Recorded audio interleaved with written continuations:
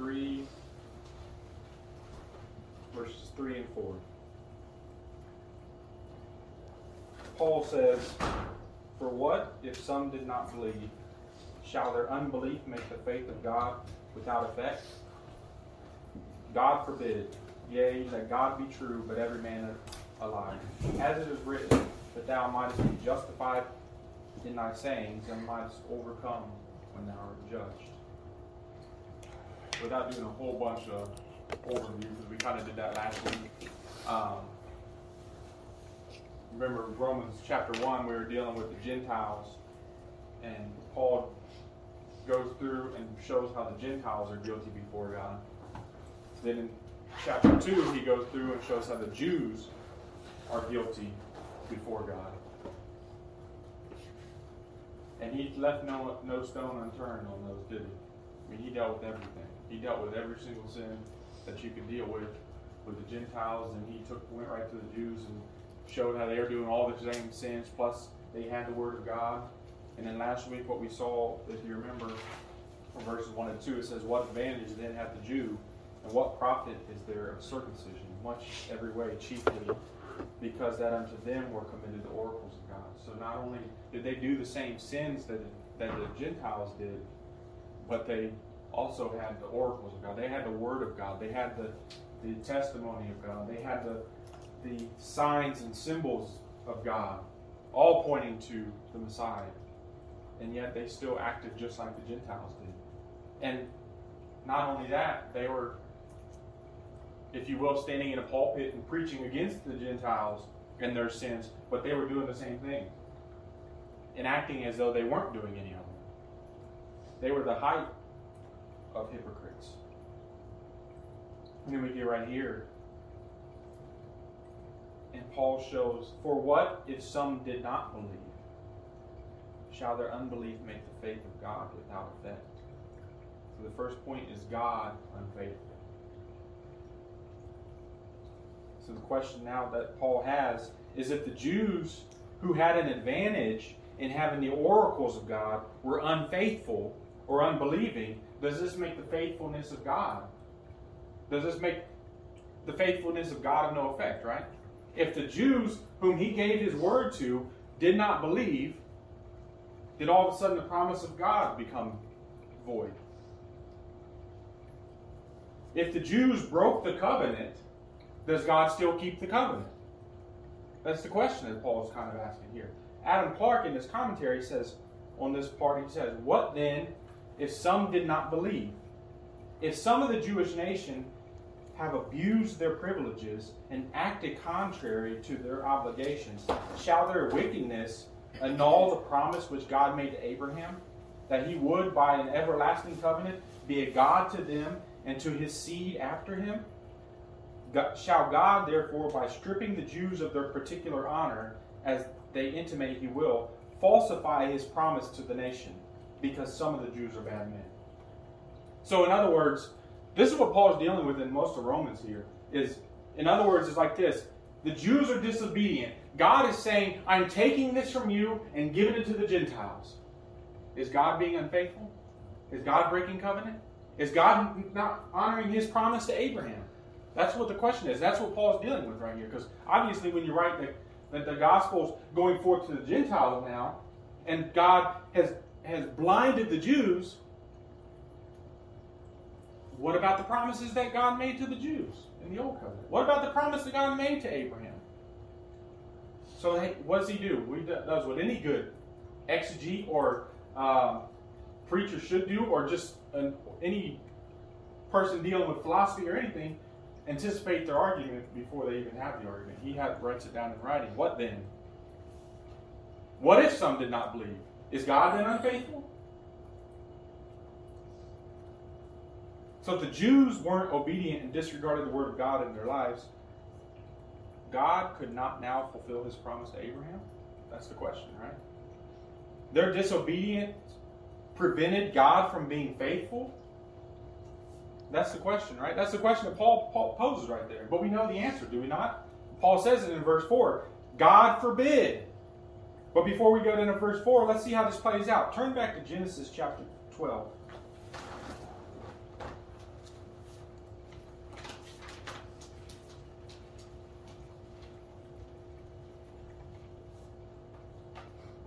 Genesis 12, 1 through 3. Now the Lord said unto Abram, Get thee out of thy country, and from thy kindred, and from thy father's house, unto a land that I will show thee. And I'll make of thee a great nation, and I will bless thee, and make thy name great, and thou shalt be a blessing. And I'll bless them that bless thee, and curse them that curse thee, and in thee shall all the earth be blessed. In thee shall all the earth be blessed. Then what did God say there? He said, I will make of thee a great nation, and make thy name great. Turn, I shouldn't close that. Turn just up to chapter 13. 13 verse 14. In Genesis? Yeah.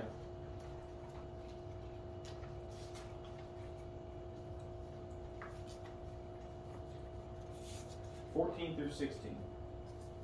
It says, And the Lord said unto Abram, after that Lot was separated from him, Lift up thine eyes, and look from the place where thou art, northward and southward and eastward and westward, for all the land which thou seest, to thee will I give it to thee, and to thy seed forever.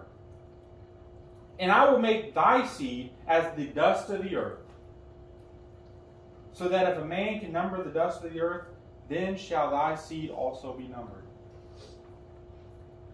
Who, you want to come outside with me after service, start counting the dust of the earth? We can go right out here, there's a whole bunch of it. We can just start counting, one by one. I'll supervise, but y'all can start counting dust one by one. The dust of the earth, right? This is a promise that God made. That's the promise of God. That's the covenant of God. That's the covenant that if God does away with the Jews, all of a sudden it's like, wait a second, you told Abraham this. But it doesn't look like that now, Paul. Right? It doesn't look like that when the Jews are unbelieving, and now all of a sudden the gospel is going to a different people.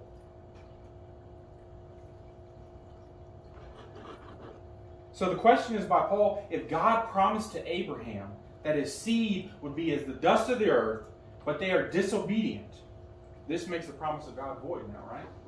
That's really the question. Same question, just phrased in a different way. Let's keep going. Genesis chapter 15. I keep on closing it. I have to turn it. Genesis 15 and verse 5. Actually, I'll just let somebody else. Will you read that when you get there, Jason? Genesis 15:5. 15:5. Mm-hmm. And he brought him outside and said, Look toward heaven and number the stars, if you are able to number them. Then he said to them, So shall your offspring be. So shall your offspring be. Go outside. Now, you might be able to do it out here in Myrtle. You go outside when it's all bright outside, and you look up and you're like, I can see like 4 stars. But come out to Tabor City where we're at. Let me shut off those lights out there. And you walk outside, and that's all you see is stars. And that's only where I'm standing, not on the other side of the earth, right? Number the stars. Turn to 22 and verse 17.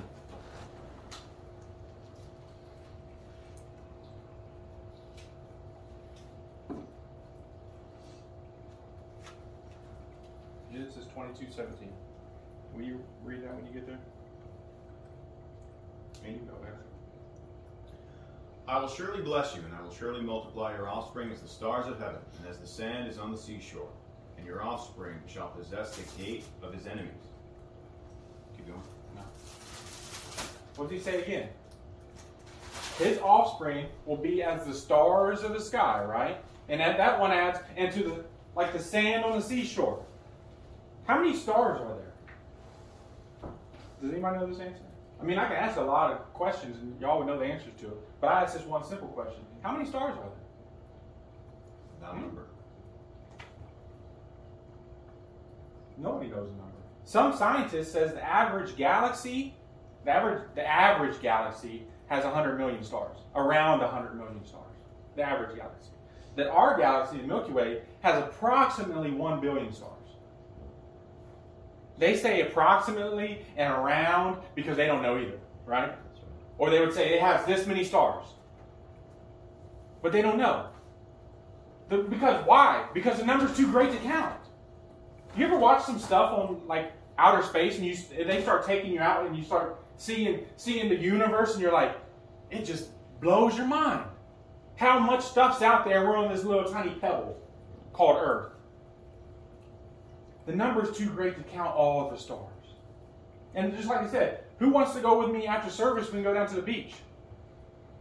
We start counting the sand out there. Once again, I'll help, I'll supervise. Y'all just count one grain of sand at a time. We've all been to the beach, right? You get yourself a handful of sand. How many pieces of sand do you think in that one little handful? And he says it's going to be more than the sand on the seashore. Not just a little handful. See, the number's huge. Huge, right? I can show you over and over again in the Old Covenant that God promises this. Yet when we get to the New Covenant, now all of a sudden Paul is destroying the Jews. Right? That's what he just did in chapter 2. And he's showing that they were just as guilty as the Gentiles. Even though they had the oracles of God. They had the advantage of the oracles of God. They had the Word of God. Which included that promise, right? It included Genesis there. Genesis 12 and 15. What they had included that. Yet they en masse disregarded God's Word and rejected the Messiah. He came unto his own, and his own received him not, right? That's the verse. The stone which the builders rejected, right? The same has become head of the corner. So this annuls the promise and covenant of God, right? You know, the Jews, they were disobedient. They broke the covenant. Therefore, God's promise is also broke, right? No. The Jews were disobedient. Therefore, they aren't like the sands of the sea and stars of the sky, right? That's what we see. That's what the argument is. That's what it is, right? When we look out, and when Paul's writing this, when you look out, the Jews weren't, in believing Jews, weren't like the sands of the sea and stars in the sky. So God's a liar then, right? God promised this, but hasn't delivered it. God overpromised and underdelivered. God forbid, right? That those words would ever come out of our mouth. Being serious. How did God deliver on this promise, though, if the Jews were disobedient? If the Jews were disobedient and God cuts them off, which he did, how does God fulfill this promise? Turn with me to Romans chapter 4. In verse 13.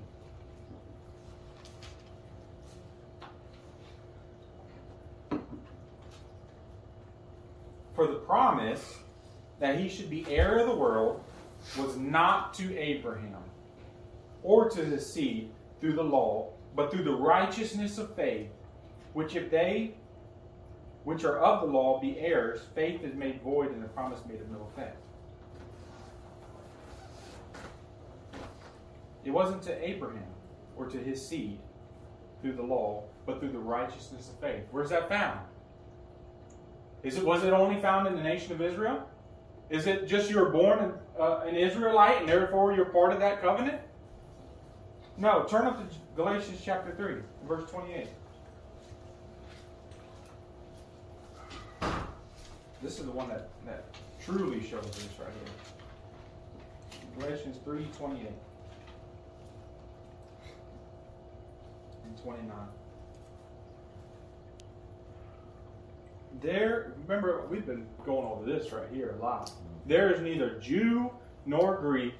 There is neither bond nor free. There is neither male nor female. For you are all one in Christ Jesus. And if you be Christ, then are you Abraham's seed and heirs according to the promise. You see that? You see that? It wasn't about Abraham. It was about Christ. Israel wasn't Abraham's seed. Jesus was. And if you don't believe me, you can go up to verse 14 of Galatians right there. It says, that the blessing of Abraham might come on the Gentiles. What? The blessing of Abraham might come onto the Gentiles. That's not what it sounded like there in Galatians, or Genesis, was it? If you were just to read Genesis, you would think he's talking about Israel. But what does Paul do? He takes it to the Gentiles, to us. That the blessing of Abraham might come on the Gentiles through Jesus Christ. That we might receive the promise of the Spirit through faith.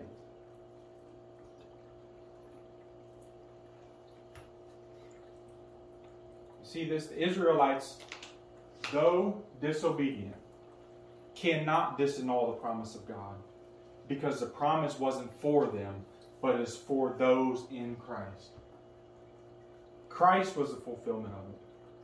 And now today, still God is fulfilled. That promise is fulfilled in Christ, and it's being played out right now because the kingdom is growing, right? See, I'll say this. It doesn't matter what our eschatology is. When we come to verses like this, we must agree on this stuff. He's not doing it by the Jews, though, right? That's what Paul's argument was. The Jews came up to a certain point, and I would argue that in 70 AD, God cut them off when he destroyed the temple. That he cut them off, and now the kingdom goes out to the Gentiles and fulfills that promise. So it didn't matter. The Jews were disobedient. It doesn't matter. Because that promise wasn't to the Jews. It was to Christ and those inside Christ. Though we see in the Old Testament, the Old Covenant, we see this line of the elect going mainly through Israel, right? This line of the elect goes just through this small nation of Israel, mainly. Now, God did save other ones. We could think of like the Ninevites. God saved the Ninevites, even though Jonah didn't want to go there, right? God made him go there, and he saved a bunch of Gentiles there. But the line of the elect mainly went through Israel. Then we get to the New Testament, and we see this like great explosion of salvation, and it's going out to the Gentiles, and we're seeing the gospel spread throughout all the world, right? It's not just through this little tiny nation. But what does he say in the New Testament? He says, you are that nation. You are a holy nation. You are a peculiar people. To Gentiles. That's us. To the church. You are the nation. Not this little tiny nation made up of a couple million people, but the world. We see the kingdom. In Daniel chapter 2, it says that this kingdom is going to start as a small rock. And he's talking about in the first century there. Daniel's prophesying of the kingdom of God, which was going to start as a small rock during the time of the Romans' reign. And this kingdom would explode. It would grow into a great mountain and smash the Roman kingdom. Is that not what happened? We see the kingdom, though it started, we know this from, was it Matthew 17, I believe. We see it started as this little mustard seed, right? This little mustard seed. That's what the kingdom started as. Is in the first century, is this little mustard seed. What did it start as? 12 men. Then in the upper room, you have 120. And then Peter goes out and starts preaching, and thousands and thousands. Now how many Christians are there upon the earth? It started as a little mustard seed and is growing into this great giant tree that all the birds of the air come and flock to, right? That's Bible. I mean, I'm not doing anything but quoting scripture right there. It also says that the kingdom of God is like leaven placed in a loaf. And what happened? The leaven expanded and took over the whole loaf. That's what I said. It doesn't matter your eschatology. That's what the Bible says. The kingdom of God will consume this world. And it doesn't matter what our eschatology is. We must see that in Scripture. God promised that the descendants of Abraham would be as the sand of the seashore, and no matter of what kind of disobedience, death, and destruction can prevent that. God said that, right? That the number is going to be greater than the stars. And he didn't say that because he thought that we could go out there and say, well, there's going to be 1 million Christians, 2 billion Christians. He said that because the number would be so great that we wouldn't even know the number. And actually it says it in Revelation, right? When we see him standing before the throne, it said a number so great that no man could number. And we think this small little remnant's going to just make it, by chance make it to the kingdom.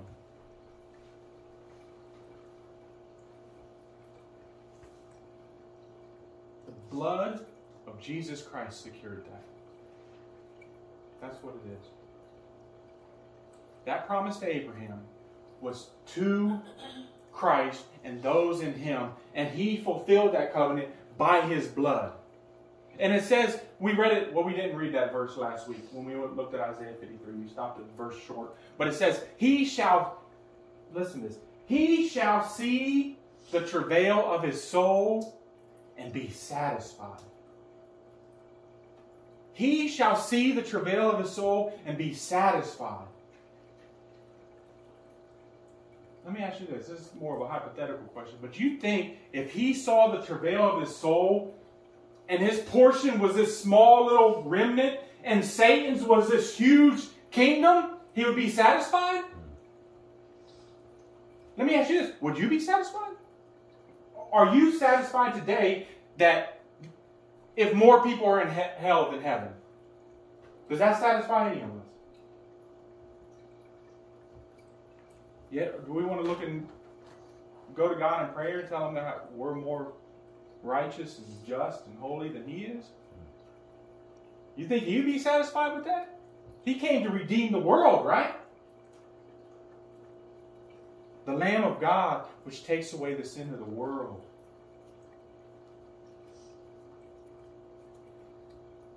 When the Father says to the Son in Psalm 2, ask of me, and I shall give thee the heathen for thine inheritance, and the uttermost parts of the earth for thy possession.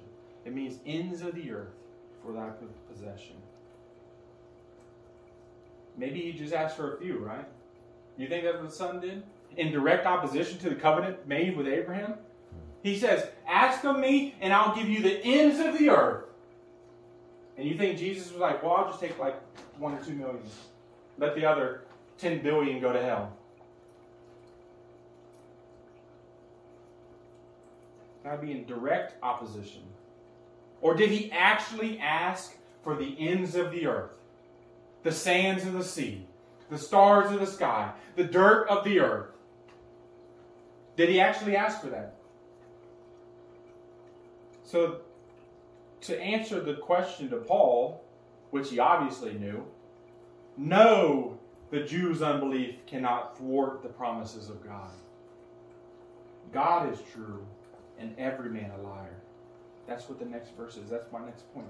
God is true. So that's the difference between man and God. At least one difference.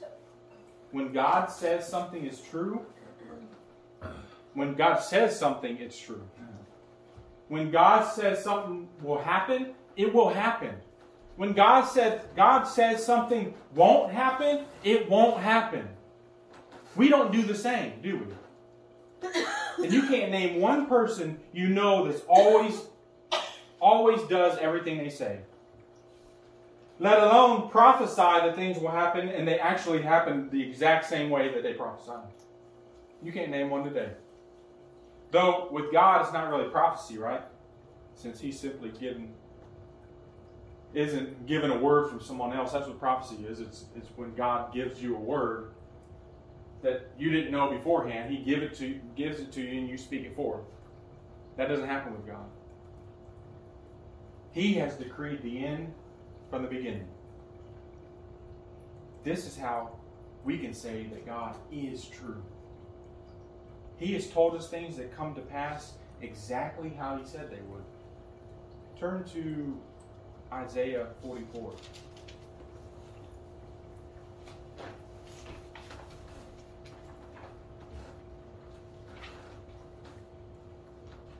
Isaiah 44:28.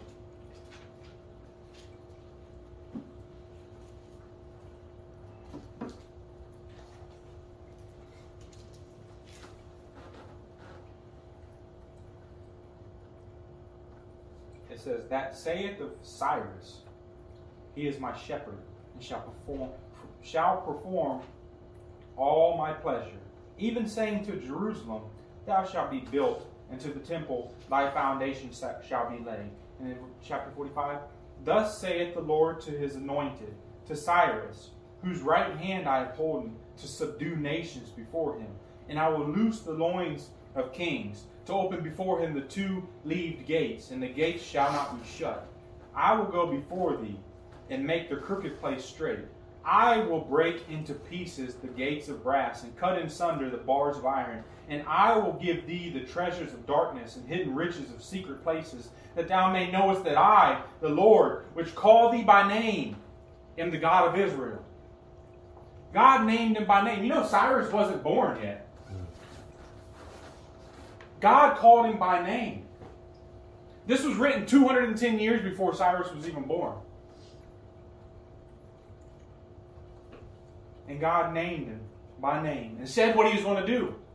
And then what happened? His mom and dad named him Cyrus. If I'd have known about this, I probably wouldn't have tried. I'd have tried everything I could not to name my son Cyrus at that time. Anything but Cyrus. Because God's going to crush him. Matthew Henry says Cyrus is called God's anointed. He was designed and qualified for his great service by the counsel of God. The gates of Babylon, which led to the river, were left open the night that Cyrus marched his army into the empty channel. The Lord went before him, giving entrance to the cities he besieged. He gave him also treasures, which had been hidden in secret places. The true God was to Cyrus an unknown God, yet God foreknew him. He called him by his name. The exact fulfillment of this must have shown Cyrus that Jehovah was the only true God, and that it was for the sake of Israel that he was prospered. In all the changes of states and kingdoms, God works out the good of his church. God said he'd do that between 707 and 686 BC, and it happened in 539 BC. Let God be true, right? But all men liars. What about, we don't need to go there, but Genesis chapter 3, verse 15, where he says, and I will put enmity between thee and the woman, and between thy seed and her seed. It shall bruise thy head, and thou shalt bruise his heel. This is speaking about Christ and his victory over Satan. So the question is, did that happen? Of course it did. God said it, and that settles it, right? I know I'm kind of quoting RC here, but he used to talk about this bumper sticker that said, God said it, I believe it, that settles it. And he said, that's not a good bumper sticker. Get rid of the middle line. It doesn't matter if you believe it or not. God said it, that settles it. He said it will happen. And we can go to many, many different verses that display this about Christ coming to defeat Satan. And I know many of y'all know, but let me read this quote to you. Jesus fulfilled 456 prophecies in his life. Now it's plus or minus some, but Jesus fulfilled 456 prophecies in his life. The likelihood of a person fulfilling just 8 prophecies is, according to mathematicians, like filling the state of Texas. You know how big the state of Texas is? It's like filling the state of Texas 2 feet deep in dimes, marking an X on one of them, blindfolding somebody, and then walking out and picking up that dime on the first try. That's just 8 prophecies. He fulfilled 456. Now you could argue, well, he knew the Old Covenant, right? He knew the Old Testament, so he could seek out to fulfill those texts, right? You could seek out to make sure that, well, it says this, the Messiah is going to do this, so I'm just going to do it and fulfill that prophecy. However, nobody can fulfill their birth, right? And most likely their death. Especially his death in the way that it happened. It wasn't like he couldn't fulfill those prophecies by himself unless he was God. Being sold for silver, right?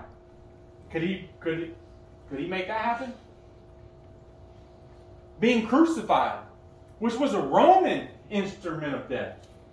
And it was the Jews that wanted him killed. So the Jews wanted him killed, but the Romans were the one that killed him. He had no say-so in that, if he wasn't God. You see, 8 prophecies, just 8.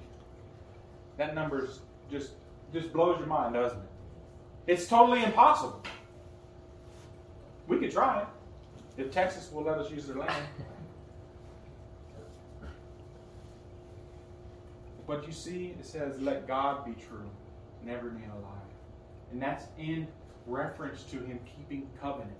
Him doing what he says he's going to do. When he says his people are going to be more than the sands of the seashore, he means it. And it will happen. When God says something, it will happen. When he says it will happen. My last point here is every man is a liar.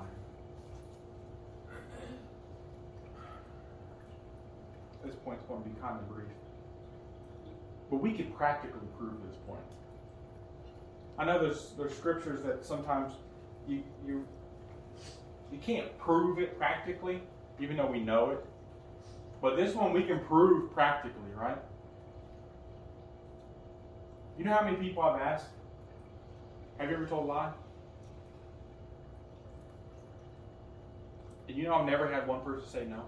I'm telling you, it's not like 5 or 10 people. I'm telling you, I've asked that question to hundreds, maybe thousands, and never had one of them say, no, I never told a lie. Maybe you have. I never have. They're just being smart, though. Yeah. And then I said, that's a lie right there. Well, they may say, no, I never told a lie. And then you say, well, what about this? Yeah, I guess I did lie. Yeah. But they all admit to lying. Sure. Because everybody knows they've told lies. Everybody knows they've told lies. And they think it's not that big of a deal, right? They call them white lies. As if the color of the lie makes it any different, right? I just told a white lie. I didn't know what a white lie is. I didn't know that lies had colors that went with them. You see, if the Bible wasn't true about the depravity of man, why couldn't just one man or one woman be sinless besides Christ? Not one. How come this never happened outside of Christ, who was the God-man? One person should be able to abstain from sin if the Bible wasn't true, right? Just one. Give me one example. Just one out of the billions of people that lived. We find the opposite, though, don't we? We find that every single person sins continuously and doesn't care. We justify our sins too, don't we? Well, we only did this because they did that. So-and-so said this, that's why I did that. That's what we do. And this, Paul is talking about one of the most simple ones, right? Lying. Lying is simple. I mean, you control that, do you not? You have to think about it, and then you have to say it. There's some sins that are in your mind. This one isn't in your mind. It's something that it starts in your mind. You think, I need to lie right now. I need to not tell the truth about this. And then you say it. So you're in control of that. That's one of the easy ones. But every single one of us does it. Let God be true and every man a liar. Every single one of us do it. And we don't just do it once, but we do it many times. Oftentimes we even lie about lying, as you just mentioned. We lie, and then we make up another lie to get out of the other lie. And some people just make up lies just to simply be lying. I know y'all have met those storytellers. They tell the story, and you know everybody in the room knows you're lying right now. But you still tell them. People are liars by nature. And you know what's crazy about it? We learn this as children. We aren't even taught it. It's something we learn that we're not even taught. Your child will lie to you. And you didn't sit down and have a session with them, right? That, hey, let me show you how to lie.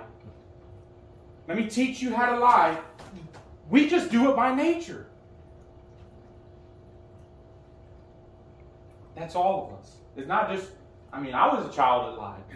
When I say your child was going to lie to you, that's because you did too. Right? We're all guilty of it. Let God be true, but all men liars. So in closing the doctrinal portion here, it says, even though the nation of Israel was apostate, God is not. Even though they were unbelieving, even though they are unfaithful, God is faithful. 2 Timothy 2:13 says, if we believe not, yet he abides faithful. He cannot deny himself. What's that mean? That means if I'm in Christ and I'm not believing, God can't cast me out. Why? Because He's promised to keep us. And I don't mean I'm unbelieving like I reject the Christian faith, but we all know that there's days that we're just not really believing the gospel in our actions. But if I were to sit any of us down and say, do you believe the gospel? You would say yes. And then say, well, why aren't you acting like it? Well, because I wasn't believing it at that point. I was believing that sin was better than this. But He cannot deny Himself. Brethren, God is always faithful. Always faithful. He is a covenant-keeping God, and by no means will He forsake His people. Even though you would forsake Him today if He wasn't keeping you. This is why, like the hymn writer says, prone to wander, Lord, I feel it. Prone to leave the God I love. Here's my heart, oh, take and seal it. Seal it for thy courts above. Because that's how we are. And that's why we sing songs like that. It's the application.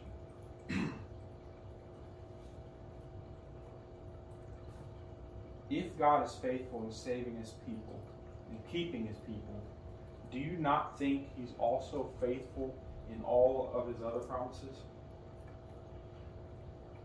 Do you actually think that the blood of Jesus Christ was spilled for you, He raised from the dead for your justification, sat down at the right hand of the Father, and He's not going to take care of you? That's it? Oh, He saved me, He keeps me, that's it. When God says, we know that all things, right? We know that all things work together for good to those that love God, to those who are called according to His purpose, right? All things work together for good. That's even when you're down there in the mire. What you mentioned in the valley. When you're down in the valley, yea, though I walk through the valley of the shadow of death, the Lord is with me. All things work together for our good. Do you think that He doesn't keep that promise? He keeps all of His other promises. He'll also He don't keep that promise for you, right? Well, all things work together for most people, but they don't work together for me. But they do. And if they don't, maybe you should check to see if you're in Christ. Because it says, to the called according to His purpose. To those that love God. All things work together for those that love God.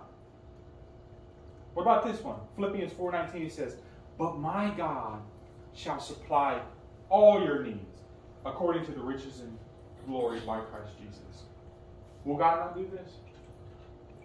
You think He's going to go from Abraham and tell him, hey, I'm going to make of thee a great nation, and your name will be blessed, and there will be millions and billions and trillions of believers in you.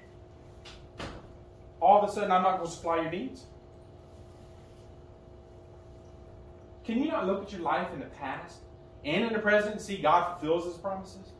And fulfills this promise that He will supply all of our needs? Does He not do that? And I know oftentimes we question this when we're going through it. When we're in the present, we question that. But when we get through whatever it is that we're going through, we see God was faithful the whole time. We, like the Israelites, grumble and complain, right? God, have you brought us out of Egypt to die here? God, have you brought me out of whatever sin, muck and mire I was in, to die here? No. He shall supply all your needs according to his riches and glory in or by Christ Jesus.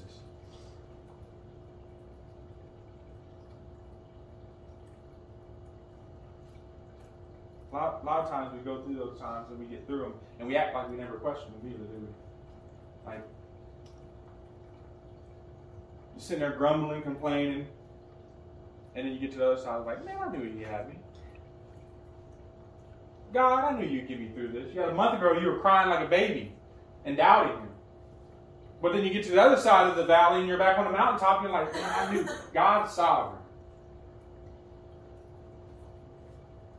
That's one truth that should change us, right? That God is sovereign. Our Lord is in control of all things. There's not an atom in existence that God is not in control of. You ever think about that? You talk about stars. How many more atoms are there? How many atoms are in human? I have not a clue. Are atoms even in humans? I don't know. Humans are an atom. But seriously, not one of them. To quote Sproul again, he used to say, there's not one maverick molecule in all the earth, or in all the universe. Not one maverick molecule. There's not one molecule that's not doing exactly what God said to do. And we can rest in that, right?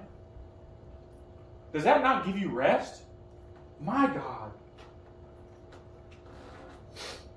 is in control of everything. Not me.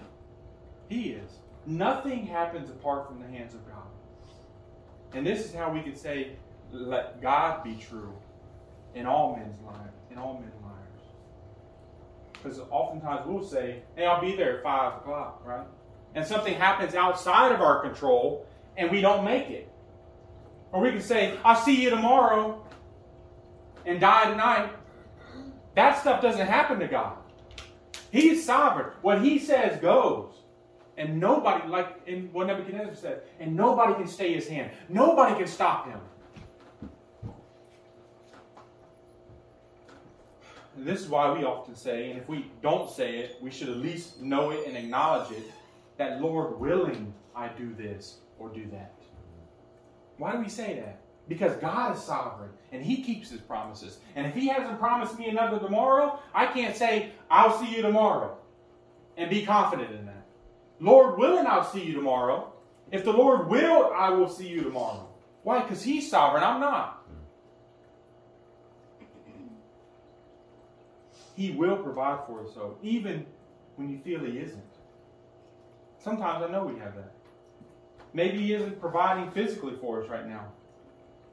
But in that, he's probably providing spiritually. Which one is more important? He will provide. My second point here is pray to him. Brethren, we know that God has promised certain things to us. But oftentimes, it comes through prayer. He's promised certain things, but oftentimes it comes through prayer. Now you say, but I thought God was sovereign and in control of everything, and why should we pray, right? If God declared the end from the beginning, why pray? It doesn't change nothing. First, God commanded us to pray. Don't tell me, oh, I'm Christian so-and-so, but I'm not going to pray because God's sovereign. Or I'm not going to evangelize because God's sovereign. God's commanded us to do those things. That should be good enough reason, too. If God told us to do it, we should do it. Second, though, is that God, even as the sovereign God of the universe, listens to and uses our prayers. And that should blow our minds. It shouldn't only blow our minds, but it should make us want to pray without ceasing, right? If the sovereign one of the universe listens to and uses prayers, why would we not pray? It says in James 5:16-17, it says, confess your faults to one another and pray one for another, that you may be healed. The effectual fervent prayer of a righteous man availeth much. Elijah was a man subject to like passions as we are, and he prayed earnestly that it might not rain. And it rained not on the earth by the space of 3 years and 6 months. Elijah was a man of like passions. You know what that means? It means he's like us. He was the same as us. But God stopped the rain for 3.5 years. Why? Because he prayed. He doesn't listen to us less now, does he? Does he listen to us any less than what he listened to him in the Old Covenant? Go to him in prayer often for everything. He is sovereign and he listens. And last point. Let your yeas be yeas and your nays be nays. I'm not speaking like horse language there. In other words, be a man or woman of your word. If you say something, do it. Don't be a person of excuses. You know the person I'm talking about, right? You know the person that you think, they walk around, you know how we have pocket Bibles now? They got a book that they carry in their back pocket that's full of excuses. That every time something comes up, well, hold up. Nah, I ain't going to be able to make it. I ain't going to. Always an excuse. Don't be that person. If you really have a book like that, go burn it. Don't be that person, though.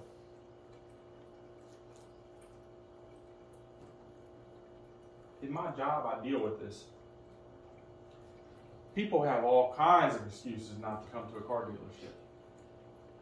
I mean, there's excuses. And I don't do it as much as I probably should. Well, I don't know if I should because sometimes it makes people angry. But I say, well, if the car was free, would you be able to make it by here today? Yeah? Then what's stopping you? The car's not free, but you just gave me an excuse why you can't come. But if the car was free, you could come. And you told me you needed a car. But regardless, and now in our world, in our COVID world now, right? Are there not excuses galore? If you just, anything that you don't want to do, well, COVID, you know. I don't want to go to church today because somebody might have COVID. I don't want to do this. COVID. I don't want to go to work. It's the whole country. Don't worry, you'll be given $600, $900 a week to sit at home and do nothing.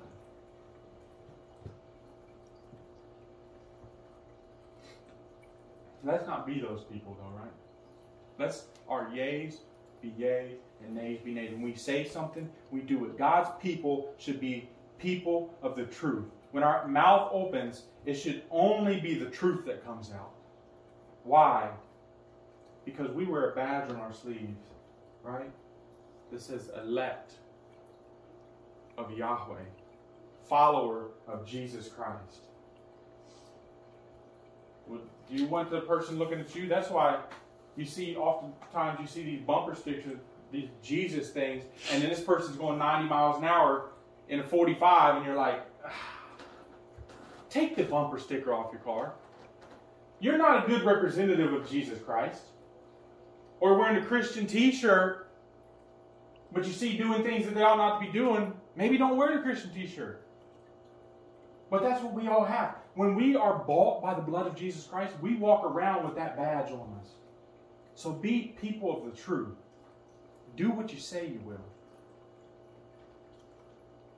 And apart from what the world says, there's not white lies, black lies, pink lies.